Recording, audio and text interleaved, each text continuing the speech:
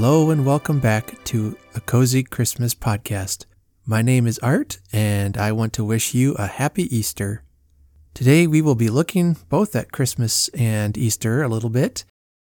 I'll be talking with author Vicki Delany, who wrote the wonderful Rest Ye Murdered Gentlemen.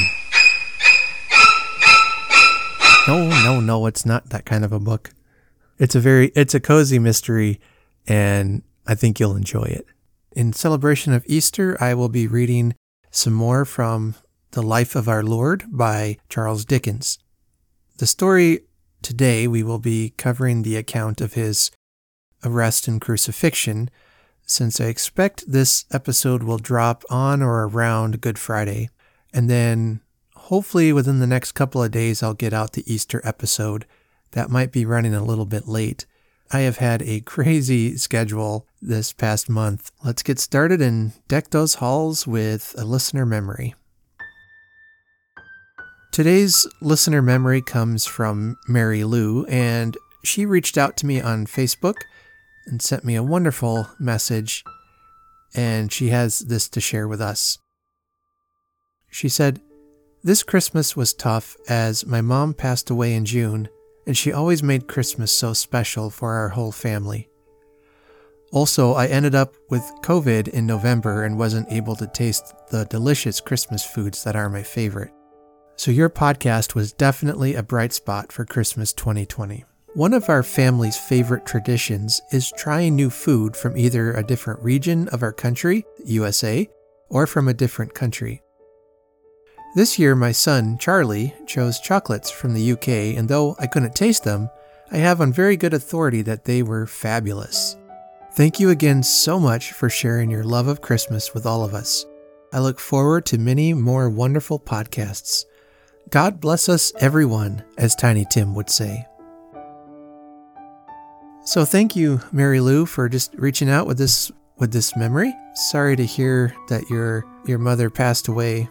I've had some family members pass who have always made Christmas very special, and I've shared on here before about my grandma, and she used to send Christmas fudge. It was so delicious and just perfect, and in spite of trying her recipe, nobody seems to get it just right.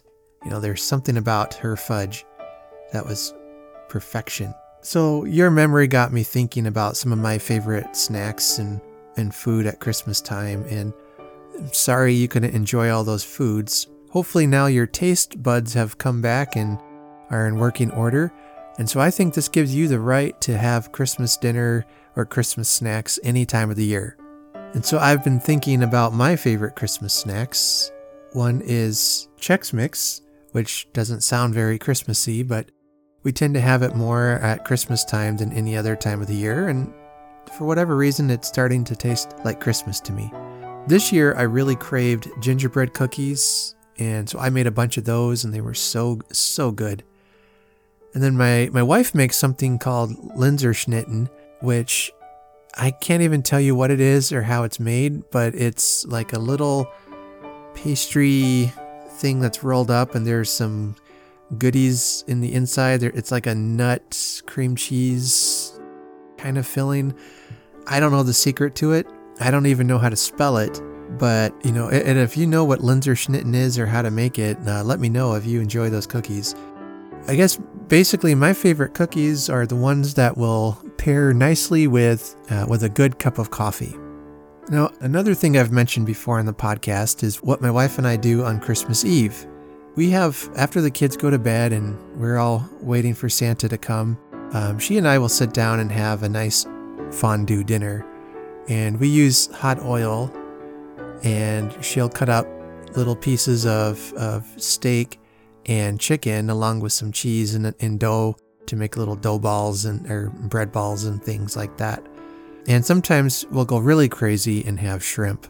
It's one of my favorite traditions now. We started it when we got married because her parents had that tradition as well, and they passed that on to us. We sit down, we relax, we rest, and we just take a moment to enjoy the quiet of the season one last time. But we do have to keep an eye on the time because we don't want to be surprised by Santa. I'm in my 40s now, and it's hard to stay up late. But there was one year we couldn't do it on Christmas Eve because we had caught the flu. That was really awful to have the flu on Christmas Eve and couldn't keep anything down. And so fondue was certainly off the table. And I remember I had just a splitting migraine, spent most of the day in bed, and I felt terrible, not just because I had the flu, but all of our Christmas traditions had to be put on hold. We just had the two boys at the time, and they were pretty little. I know they were probably a little upset about Christmas morning, but then on Christmas Day, a little bit later in the afternoon, I started to feel a lot better. And so then, if I remember right, then we went ahead and opened up presents. But then we waited until New Year's Eve to have our fondue. And, and that was good. I was glad we were able to have it, but it just didn't feel right, The best thing to do is just to go with it and try to have the best time that you can. Mary Lou, thank you for writing in with your Christmas memory. And if you want to be awesome like Mary Lou, please send me your Christmas memory to cozychristmaspodcast@gmail.com, and I'll feature it on the show in an upcoming episode. I would love to hear from you. All right, let's break out the parkas and the mittens and head north to Ontario, Canada. Which, now that I look at the weather report, it's not actually that cold right now. Oh well.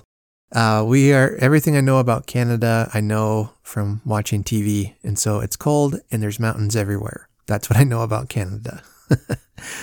I also know that there's some great podcasters and podcast listeners that come from Canada, as well as a couple of excellent authors that I have enjoyed reading their works. So we're going to pay a visit to the wonderful, talented, and prolific author, Vicki Delany.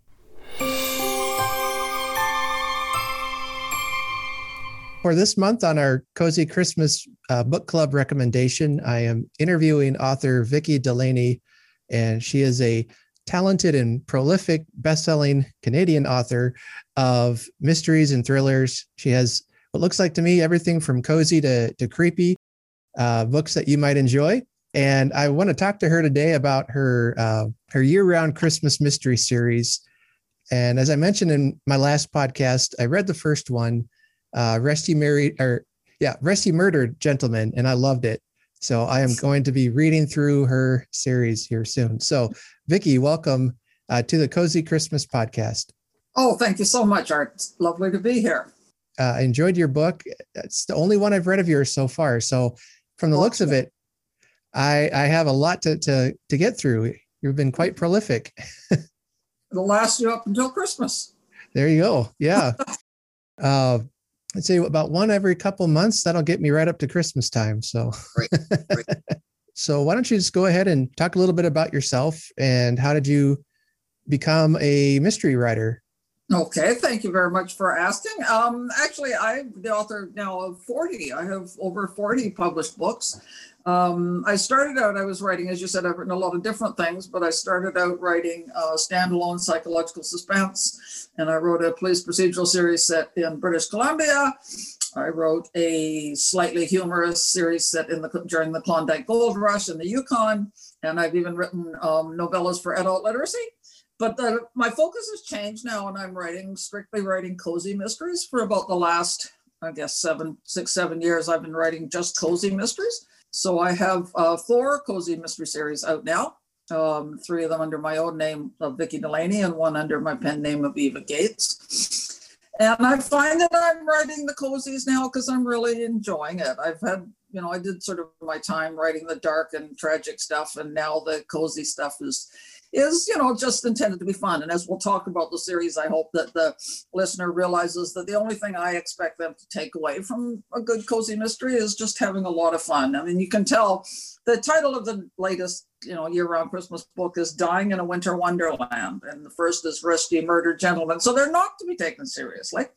And they're light and they're funny. And so that's what I'm writing now. And I'm liking it a lot. I think I put in my time with the dark and gritty stuff. And now I'm liking the lighter stuff. I have to admit, your titles is what sold me. I love a good pun. And the titles of your mysteries are just perfect. Let's see, what was another one? Like We Wish You a Murdered Christmas was another title in that series. If there's a Christmas Carol out there, particularly if it has the word Mary in it, I can do something with that. That's right. So what are the, and there's also We Wish You a Murderous Christmas, Silent Night, Deadly Night, Hark the Herald Angels Sleigh, and the latest is Dying in a Winter Wonderland. Like you said, these are cozy, so the title might seem kind of maybe more violent than the book will be.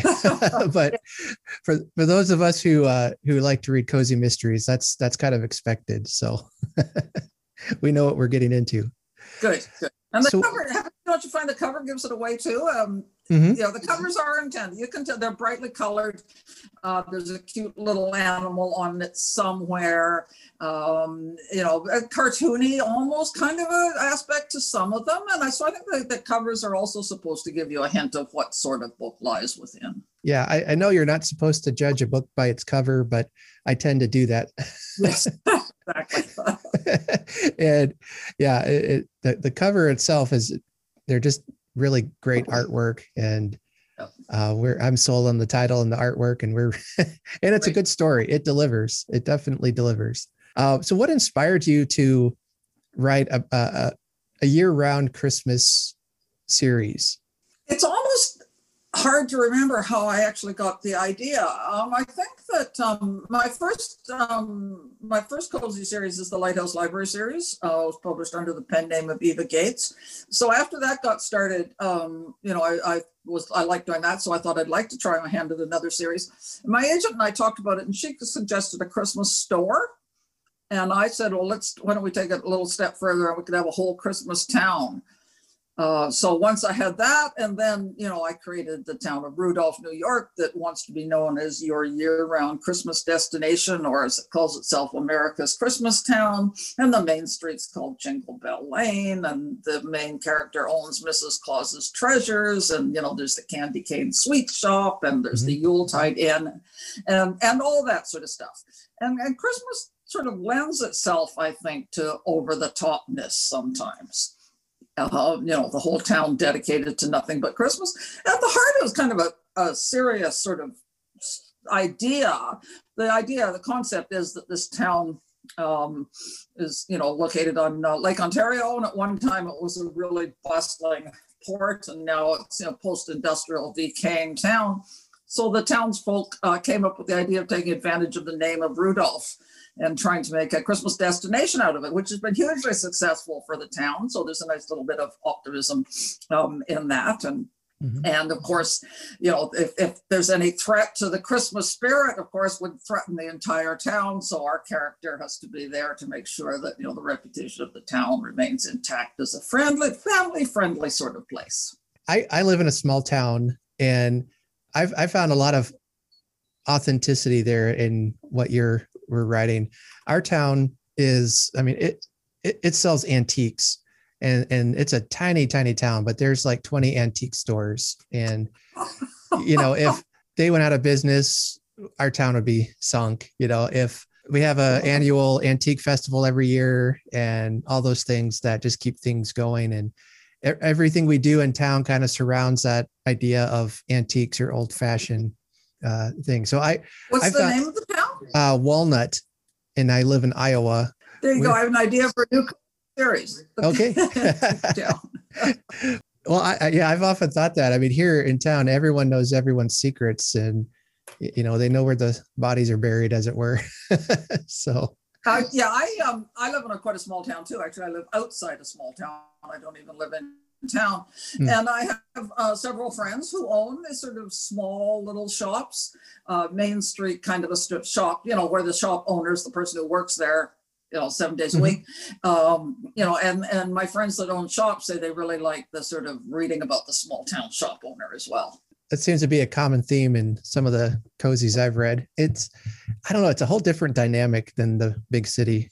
And yeah, definitely. The setting of your mystery series, Rudolph, New York, sounds like a place a lot of us Christmas podcasters might like to move to someday. But you're telling me it's not a real town then, huh? Sadly, no, but if you find it, I'll go there too. Sounds pretty nice. Okay. Yeah. I mean, are you a huge fan of Christmas, or, I mean, are we talking year-round celebrating, or?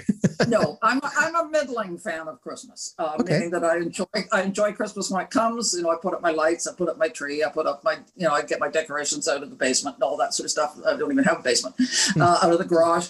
But no, and then it all comes down before the 6th of January and I put it away. Mm-hmm. So I'm a Christmas person at Christmas time, but not the rest of the year. There's a lot of Christmas spirit in your book, so I had to ask. That's okay. You're one of those normal people then, huh? Yeah. So you said your agent gave you that idea to set it in a Christmas store. Have you had a chance to visit different year-round Christmas stores in your research? Did you? Yeah, I have actually, because there's a surprising number of them. Mm-hmm. There are, one of the the little stores in town here that sells trinkets has a whole room that's just for Christmas, and people like that sort of thing. So the idea grew from there, and as I said, as the title of the book of the series is the Year-Round Christmas Mysteries. In Hark the Herald Angels Sleigh, it's July. And Santa Claus comes to town, for his annual vacation at the lake, and there's a boat parade featuring Santa Claus and that sort of stuff. And one of the books is set at Thanksgiving, and so I do try to give it the whole year-round kind of thing. Which, in real life, if a town was dependent on Christmas tourism, why not try and get people coming all year, particularly at Christmas time when they can see Santa lying on the beach with his hat with the pom-pom and in his red bathing suit. There you go. Yeah, that was one thing I wanted to make sure to point out, is that the books are set at different times of the year. So for those who I know who love to acknowledge or celebrate Christmas year round, I think that's going to be very appealing to them to find, hey, here's a town that I can identify with, that's not afraid to talk about Christmas in March or something, Right. So the main character of the series is named Mary Wilkinson, which is a perfect name for a Christmas protagonist.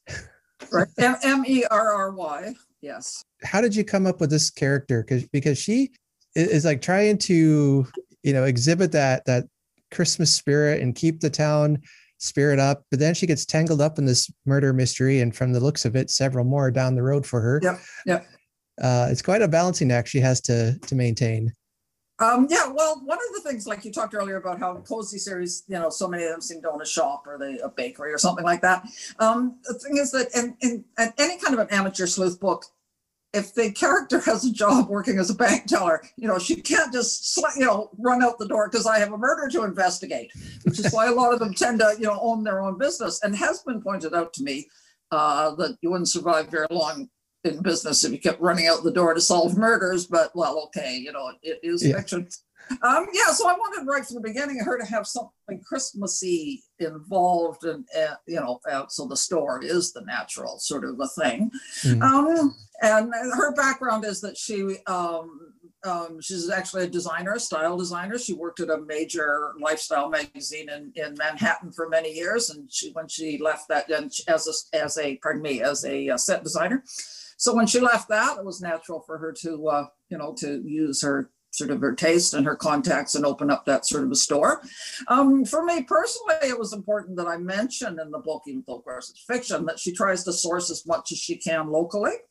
Mm-hmm. Which is what small towns are doing these days to keep their, to keep business flowing into the town. And so she does that, which leads fairly naturally to her love interest is the town toy maker. And her love of Christmas comes pretty natural because her father's name is Noel. And he's the town Santa Claus. He looks like Santa Claus. He's got the beard, he's got the long hair and the sparkly blue eyes, and he plays the town Santa Claus every year, twice a year in the Santa Claus parade. So Christmas is sort of a big thing in their family, and it is a big thing in their family, but they still really like the Christmas spirit. And I try and kind of emphasize that in the book, that the books that are set at Christmas time, she mentions how, even though they've been Christmas 364 days a year already, when the day actually comes, they really enjoy it. So yeah, That's important that they're not jaded by it. Yeah. We were on vacation once in South Dakota, and we found a year-round Christmas store, and well, I had to go in. It was like September, but Time. yeah. And the ladies, there are a couple ladies who worked there, and at least one of them I remember, she was dressed up in, a Christmassy outfit, and she looked like Mrs. Claus. And I was just talking with her and asked, does it get old having Christmas around you year round? And she said it didn't for her. She said she found it always very exciting and Good. thrilling. Good. Yeah. That's good to know. Yeah. That would, as much as I do love Christmas, and I joke about celebrating it all the time, but it is good to put it away, to have it to bring out again. Although I did start a year-round Christmas podcast, so we'll see. Right. We'll see.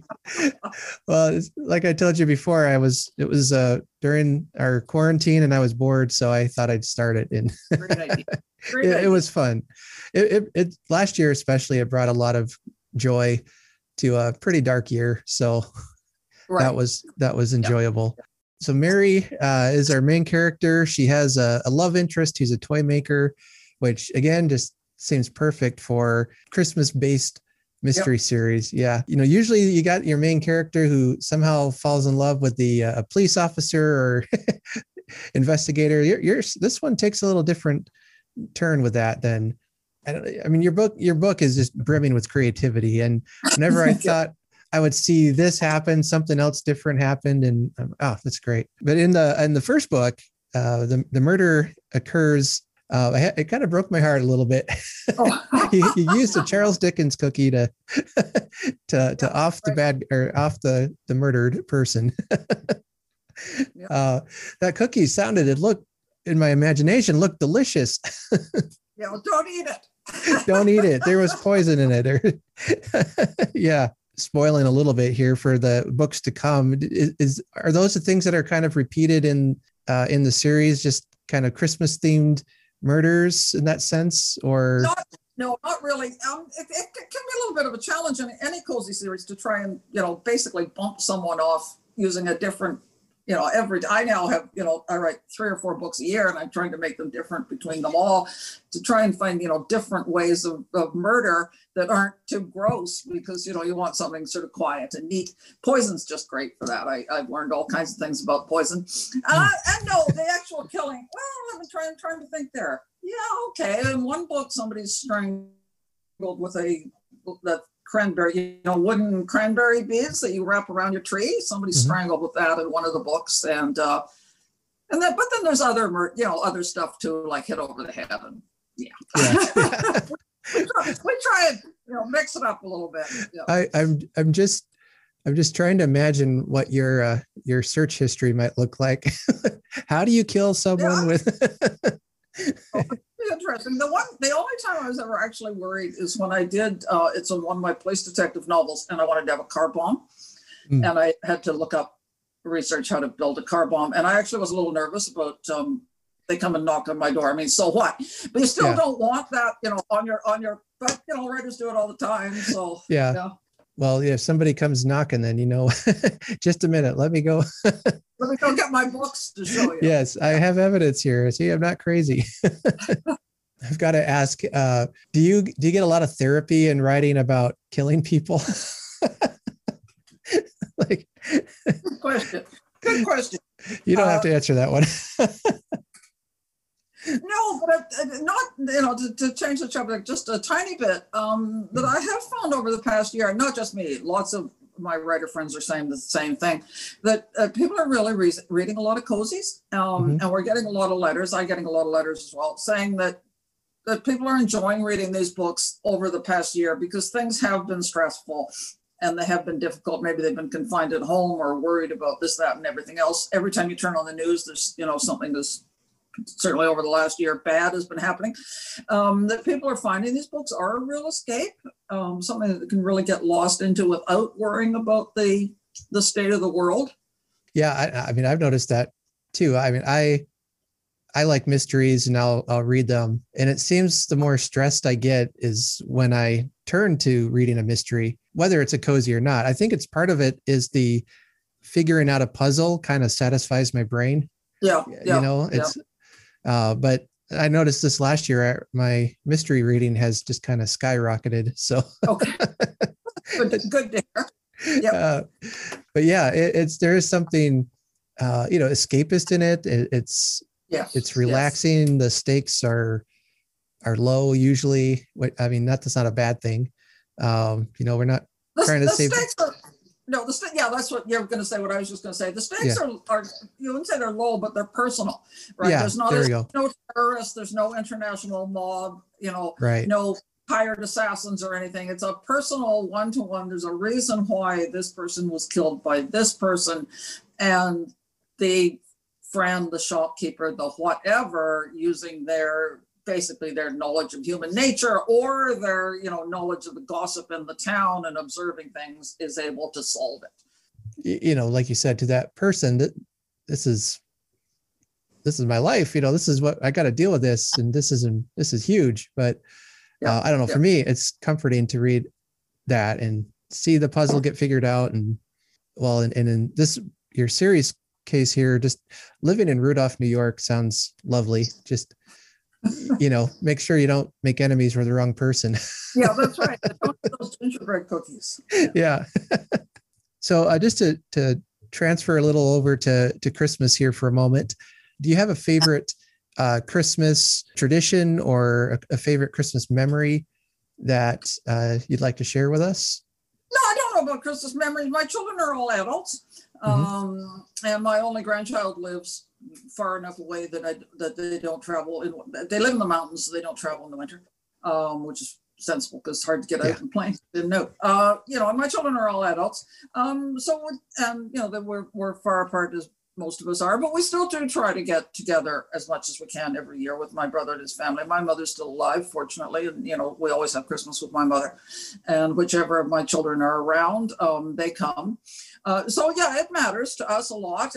I'm one of those families where I have to cook exactly the same Christmas dinner every year that I cooked every other year that my mother made before her. We have turkey, and Canadians are much more likely to have turkey at Christmas than Americans are, because our Thanksgiving is so much earlier than yours that we're ready for another round of turkey by the 25th of December. So we always have like turkey and all the trimmings and all that. And the tree, and I bring out, I have ornaments that were my grandmother's that I still hang on the tree every year and all that sort of thing. One of the things that we love to do when we can is watch A Muppet's Christmas Carol. That's our favorite Christmas movie. And it's something that we, one of those things where you shout out the lines before and say them. And, even my adult children, we love that movie. Yes. That's our Christmas go-to movie. That's one of my favorites too. Let's see, in December, I was able to interview Gerald Dickens, who is Charles Dickens's great grandson. Yeah. And he does one-man versions of A Christmas Carol. And he said that that's one of his favorite versions of A Christmas Carol. So, I love it. Yeah. Have you seen the movie The Man Who Invented Christmas? Yeah. About Charles Dickens. Yep. I enjoyed that movie. That was, Well, Dickens is probably, he's my all-time favorite writer. So combined with that and my love of Christmas, it's, I just have a problem. I don't know. Wild addiction here, but that was, I enjoyed that movie. There's a nonfiction book that movie was kind of inspired by, I guess, that I think is worth to read too. It looks a little more into the historical setting and things, but it's and it explores more Dickens' impact on Christmas and how we even celebrate today. Many people do. It's one of my goals is to have the guy who wrote that book on as a guest sometime down the road. Yeah. Okay.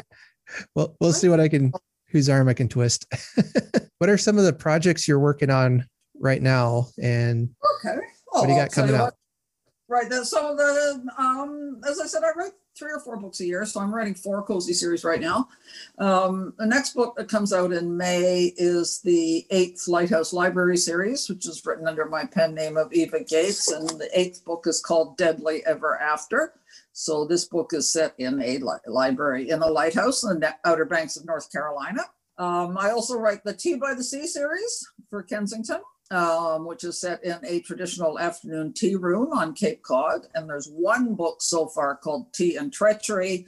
The second will be out in July, and it's called Murder in a Teacup.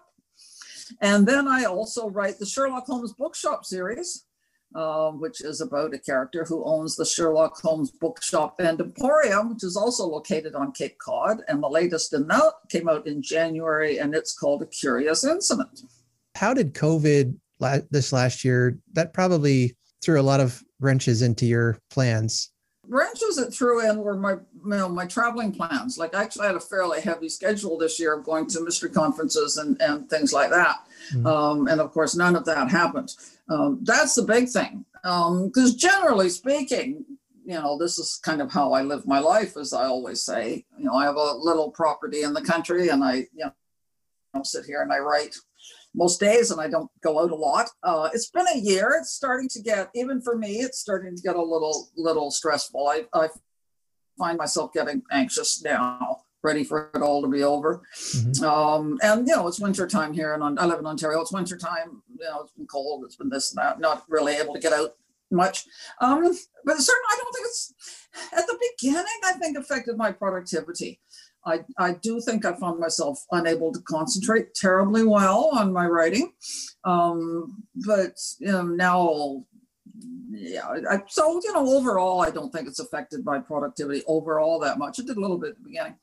I'm just looking forward to getting back on the road and hopefully going to some conferences and seeing my writer friends and my reader friends again. That's the big thing, right? Yeah. It's difficult to promote a book online because you're kind of speaking to the converted. Whereas when you go to bookstores and conferences, it's all hopefully about trying to meet new people and introduce new readers to your books and that. Whereas when you're doing it online, kind of the same old people that follow you all the time. So something like this is just great. Hopefully there's some new people out there that I can meet. I'm trying to do a few things online, but it's definitely not the same. We're lucky that we have actually all this online contact. I mean, that's how I heard about you. I heard you interviewed on a podcast last year, I think it was. And now my to be read list is so long, thanks to all these book podcasts I listen to. But podcasts have been a lifesaver for me this past year. I tell you what. Good problem to have. Yes. Yes. Yeah. So now if you need me, I'll be reading the rest of the year. I can talk to my grandson, who's 2. Talk to him usually once a week, sometimes twice a week, and so that I can keep that contact up, even though I haven't seen him. He lives on the other side of the country, so I haven't seen him for a year. But at 2 years old, a long time, but we have that contact, and that's been great. I guess a couple other questions about your writing in general. Why do you write under a pen name? My first cozy novel was a work for hire from Penguin.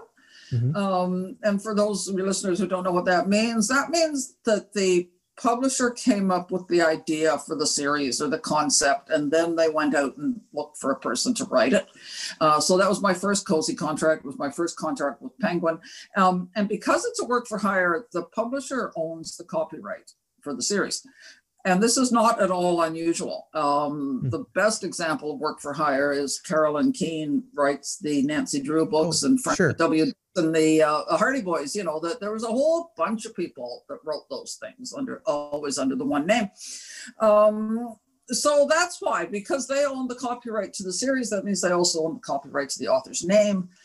So I did not use my own for obvious reasons. But that's the only work for hire that I've had. In fact, I now have the copyright of that. I now own it myself. So it moved to a different publisher, whereupon I could have started printing it or producing them under my own name, but that would just have been too complicated. So we continued with the pen name. So there's lots of reasons why writers have pen names, but that's fine. I just thought, well, you're writing 3 or 4 a year, maybe people get tired of seeing your name. And you need Hope not. I hope not either. Yeah. But I've got to have some diversity here. Yeah. But no, that's interesting. You're writing 3 or 4 books a year. How good are you at keeping that straight? Or is it sometimes the wrong character shows up in your book?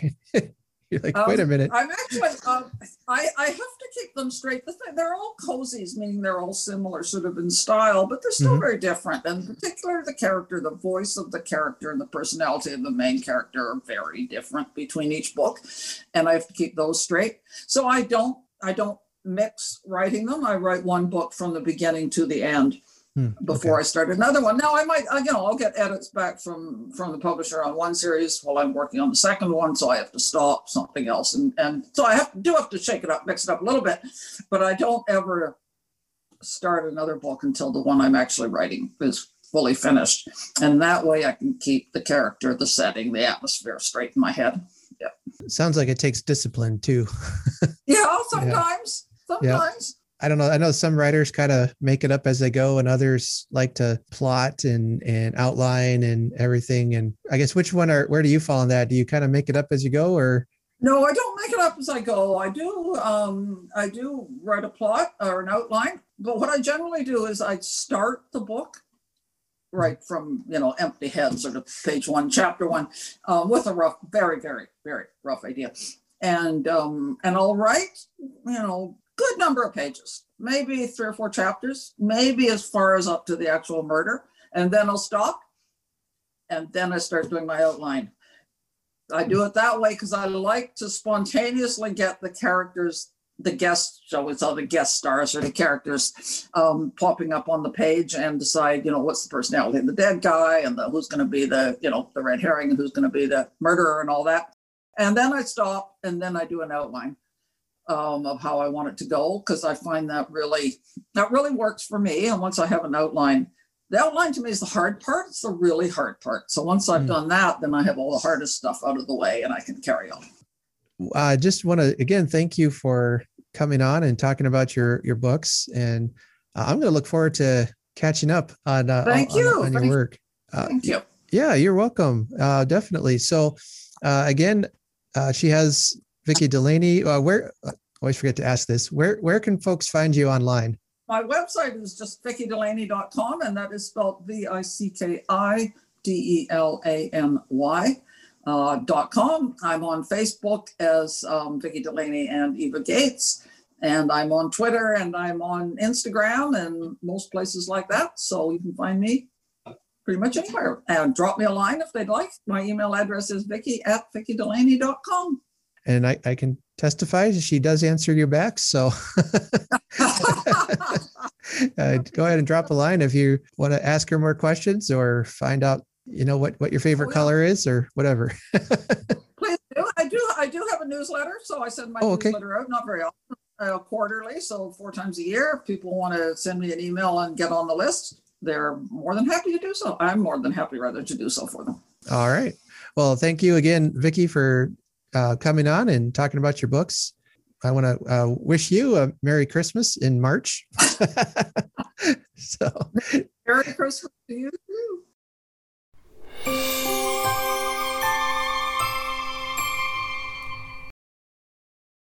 Let me read some more about her from her website at vickidelany.com, and I'll have that link in the show notes. But it says there, Vicki Delany began her writing career as a Sunday writer. A single mother of 3 high-spirited daughters with a full-time job as a computer programmer. Sunday afternoon was, and at that, only now and again, the only time she had to spend all by herself, with a single candle on her desk for a bit of atmosphere, a Bruce Springsteen tape in the tape deck, and a nice cup of tea at her elbow. When she felt like really letting loose, the tea might have turned into a glass of wine. The years passed, as they tend to do, and the 3 daughters, somewhat hesitantly, flew the coop, leaving Vicki more time to devote to her writing. She was able to write 3 novels of suspense set in Ontario, 2 of which, Scare the Light Away and Burden of Memory, were published to critical acclaim by Poison Pen Press of Scottsdale, Arizona. In 2007, Vicki took early retirement from her job as a systems analyst with a major bank and sold her house in Oakville, Ontario. At that time, In the Shadow of the Glacier, the first book in a police procedural series set in the British Columbia interior, was published. After traveling around North America for a year with her dog, Shenzi, she bought a home in bucolic, rural Prince Edward County, Ontario, where she rarely wears a watch and can write whenever she feels like it. Since settling in Prince Edward County, Vicki has continued with her writing career, publishing books in several different subgenres, as well as books for adults with low literacy skills. I admire that about her, that she's using her talent not just to write great stories and to have a career, but that she's also engaged in helping adults with literacy. She has also worked hard to promote women authors and women mystery writers, and I think she has just done some great work in that field as well. I want to encourage you to get her books and check them out, and I know you'll enjoy them, and they are perfect for that mystery lover on your Christmas list, or a Christmas lover on your Christmas list, or, if you're just a bookaholic like me and want to read every single book ever written before you die, they'd make a great present for that book lover in your life. So thank you again, Vicki, and I hope you have a good year ahead with the selling of your books.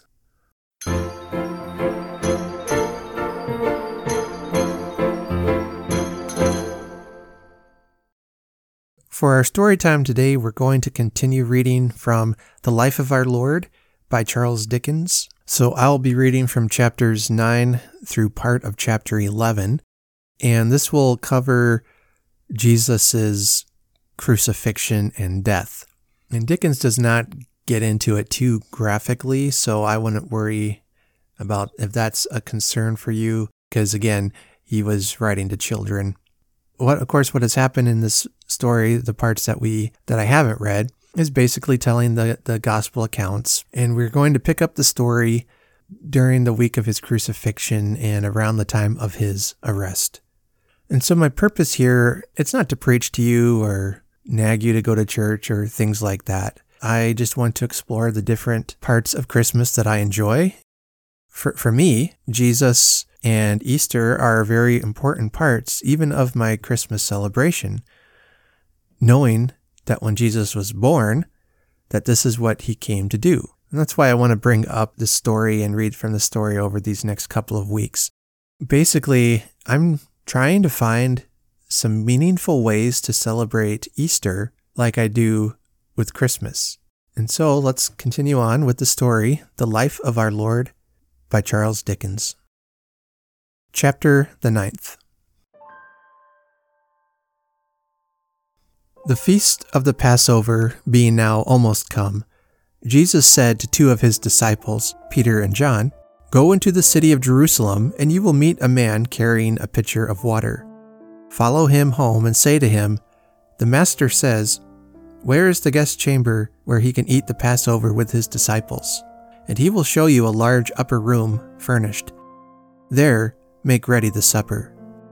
The two disciples found that it happened as Jesus had said, and having met the man with the pitcher of water, and having followed him home, and having been shown the room, they prepared the supper, and Jesus and the other 10 apostles came at the usual time, and they all sat down to partake of it together. It is always called the Last Supper, because this was the last time that our Savior ate and drank with his disciples. And he took bread from the table and blessed it and broke it and gave it to them. And he took the cup of wine and blessed it and drank it and gave it to them, saying, 'Do this in remembrance of me.' And when they had finished supper and had sung a hymn, they went out into the Mount of Olives. There Jesus told them that he would be seized that night, and that they would all leave him alone, and would think only of their own safety. Peter said earnestly, he never would, for one. 'Before the cock crows,' returned our Savior, 'you will deny me thrice.' But Peter answered, 'No, Lord, though I should die with thee, I would never deny thee.' And all the other disciples said the same. Jesus then led the way over a brook called Cedron, into a garden that was called Gethsemane, and walked with 3 of his disciples into a retired part of the garden. Then he left them as he had left the others together, saying, "Wait here and watch," and went away and prayed by himself, while they, being weary, fell asleep. And Christ suffered great sorrow and distress of mind in his prayers in that garden, because of the wickedness of the men of Jerusalem who were going to kill him. And he shed tears before God and was in deep and strong affliction. When his prayers were finished and he was comforted, he returned to the disciples and said, "Rise, let us be going. He is close at hand who will betray me." Now Judas knew that garden well, for our Savior had often walked there with his disciples. And, almost at the moment when our Savior said these words, he came there, accompanied by a strong guard of men and officers, which had been sent by the chief priests and Pharisees. It being dark, they carried lanterns and torches. They were armed with swords and staves too, for they did not know but that the people would rise and defend Jesus Christ. And this had made them afraid to seize him boldly in the day, when he sat teaching the people. As the leaders of this guard had never seen Jesus Christ and did not know him from the apostles, Judas had said to them, "The man whom I kiss will be he." As he advanced to give this wicked kiss, Jesus said to the soldiers, "Whom do you seek?" "Jesus of Nazareth," they answered. "Then," said our Savior, "I am he. Let my disciples here go freely. I am he." Which Judas confirmed by saying, "Hail, Master," and kissing him. Whereupon Jesus said, "Judas, thou betrayest me with a kiss." The guard then ran forward to seize him. No one offered to protect him except Peter, who, having a sword, drew it and cut off the right ear of the high priest's servant, who was one of them, and whose name was Malchus. But Jesus made him sheath his sword and gave himself up. Then all the disciples forsook him and fled, and there remained not one, to bear him company. Chapter the 10th. After a short time, Peter and another disciple took heart and secretly followed the guard to the house of Caiaphas the high priest, whither Jesus was taken, and where the scribes and others were assembled to question him.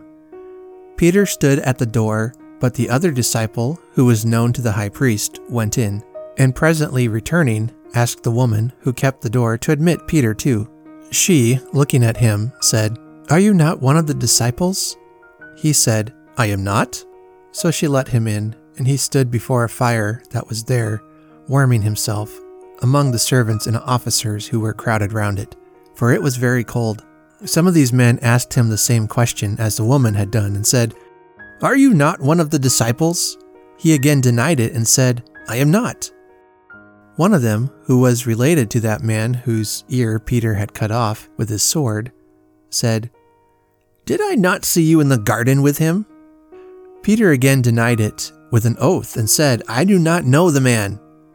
Immediately the cock crew, and Jesus, turning around, looked steadfastly at Peter.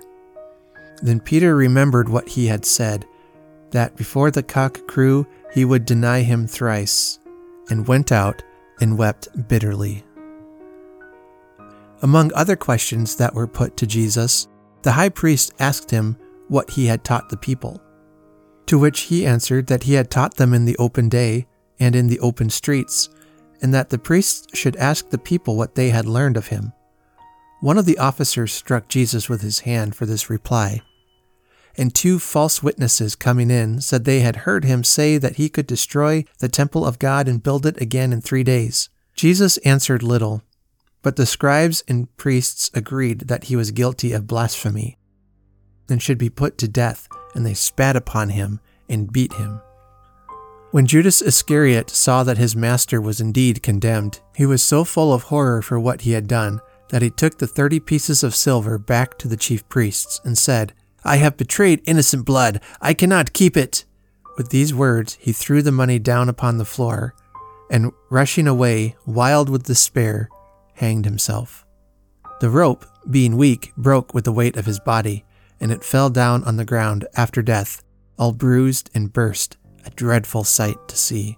The chief priests, not knowing what else to do with the 30 pieces of silver, bought a burying place for strangers with it, the proper name of which was the Potter's Field. But the people called it the Field of Blood ever afterwards. Jesus was taken from the high priests to the judgment hall where Pontius Pilate, the governor, sat to administer justice. Pilate, who was not a Jew, said to him, "Your own nation, the Jews, and your own priests have delivered you to me. What have you done?" Finding that he had done no harm, Pilate went out and told the Jews so. But they said, "He has been teaching the people what is not true and what is wrong, and he began to do so long ago in Galilee." As Herod had the right to punish people who offended against the law in Galilee, Pilate said, "I find no wrong in him. Let him be taken before Herod." They carried him accordingly before Herod, where he sat surrounded by his stern soldiers and men in armor. And these laughed at Jesus and dressed him in mockery in a fine robe, and sent him back to Pilate. And Pilate called the priests and people together again and said, "I find no wrong in this man, neither does Herod. He has done nothing to deserve death." But they cried out, He has, yes, let him be killed." Pilate was troubled in his mind to hear them so clamorous against Jesus Christ.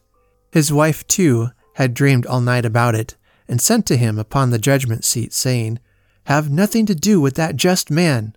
As it was the custom of the feast of the Passover to give some prisoner his liberty, Pilate endeavored to persuade the people to ask for the release of Jesus. But they said, being very ignorant and passionate, and being told to do so by the priests, No, we will not have him released. Release Barabbas, and let this man be crucified." Barabbas was a wicked criminal, in jail for his crimes, and in danger of being put to death.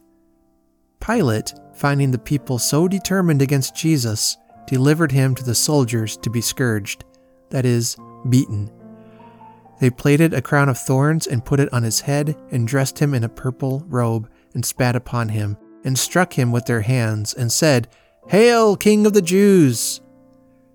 Remembering that the crowd had called him the Son of David when he entered into Jerusalem.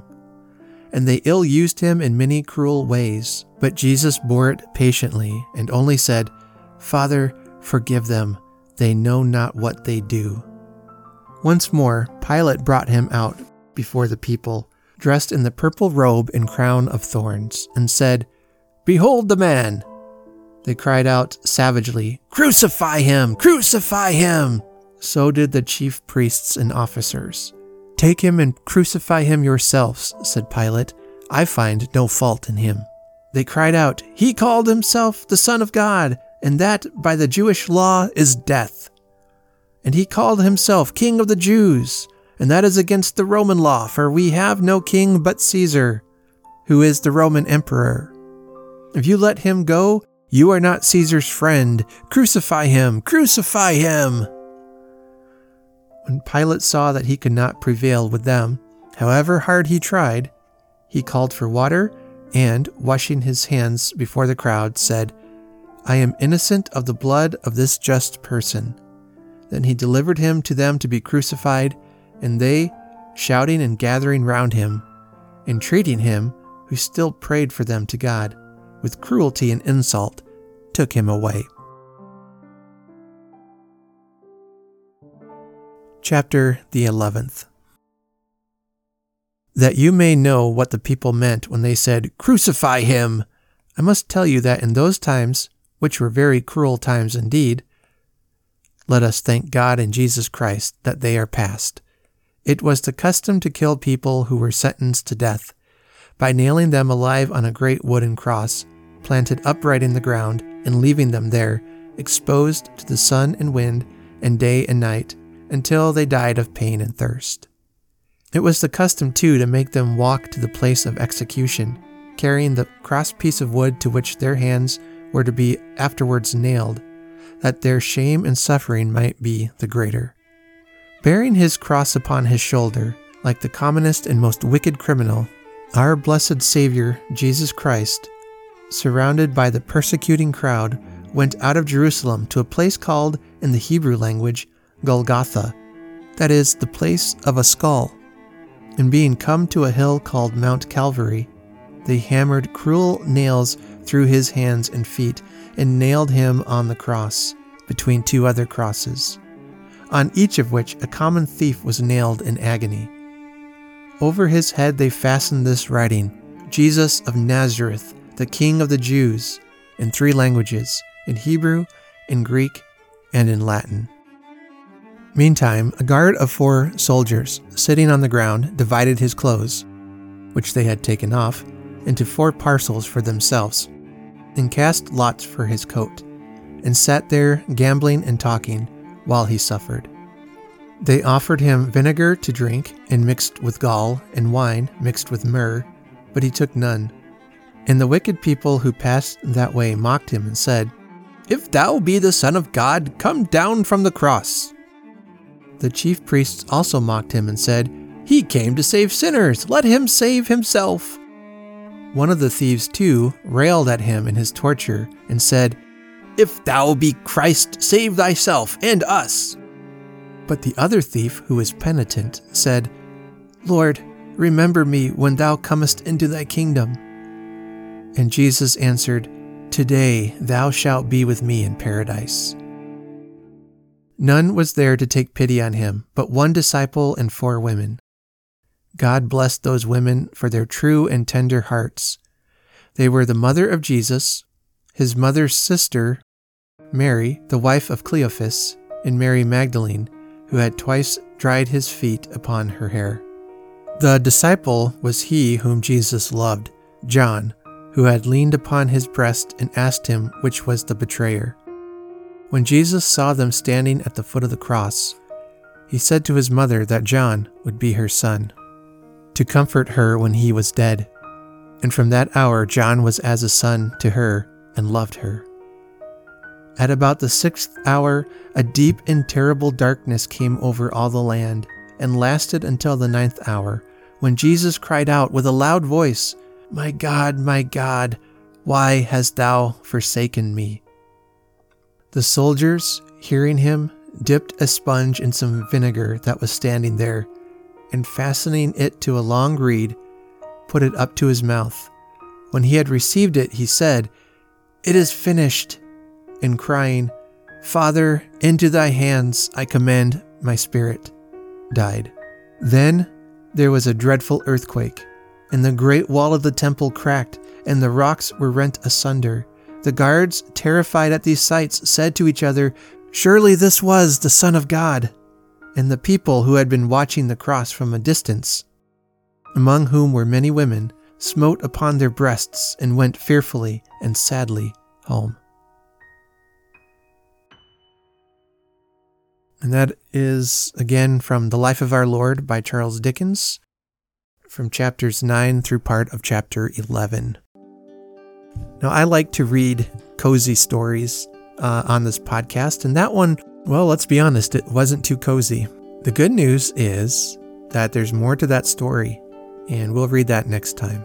I know it can seem to be a bit controversial to talk about Jesus these days. I suppose it depends how you do it. And if I can, just have a moment of seriousness here, I believe there has been many a cruel thing done in the name of Jesus. And I've had a lot of time to think this past year, this past couple of years. My faith is important to me. And Dickens said about Jesus that everybody ought to know about him. No one ever lived who was so good, so kind, so gentle, and so sorry for all people who did wrong or were in any way ill or miserable. And Dickens points out the compassion of Jesus and the love that Jesus had for others, and not just their spiritual well-being, but also their physical well-being. And I don't know, I guess my point is that if we are going to name the name of Jesus, we need to act like him. Jesus truly was someone who was very kind and very loving and empathized with those who were suffering.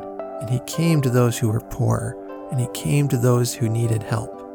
Now, I know there are a lot of folks who don't have faith in God or in the church, and they have good reason, because let's be honest, sometimes we've really messed things up and have, like I said, done things in Jesus' name that have brought shame upon the name of Christ.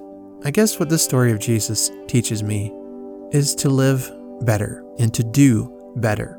And hopefully that's a message that everyone can agree on, no matter what your faith is. But I want to encourage you to do good. I've said it before and I'll say it again. I believe acts of kindness can change the world. Even just one person's world. You might show kindness to a person, and that act of kindness might have such a profound impact on them that their life changes. So as I've said before, I'll say it again. Be kind. I try to stay away from the political stuff and the current events stuff that's going on, but there's one thing our world needs right now. It's kindness. And I hope that that's a message you can believe in, whether you believe in God or not, whether you share in my beliefs or not.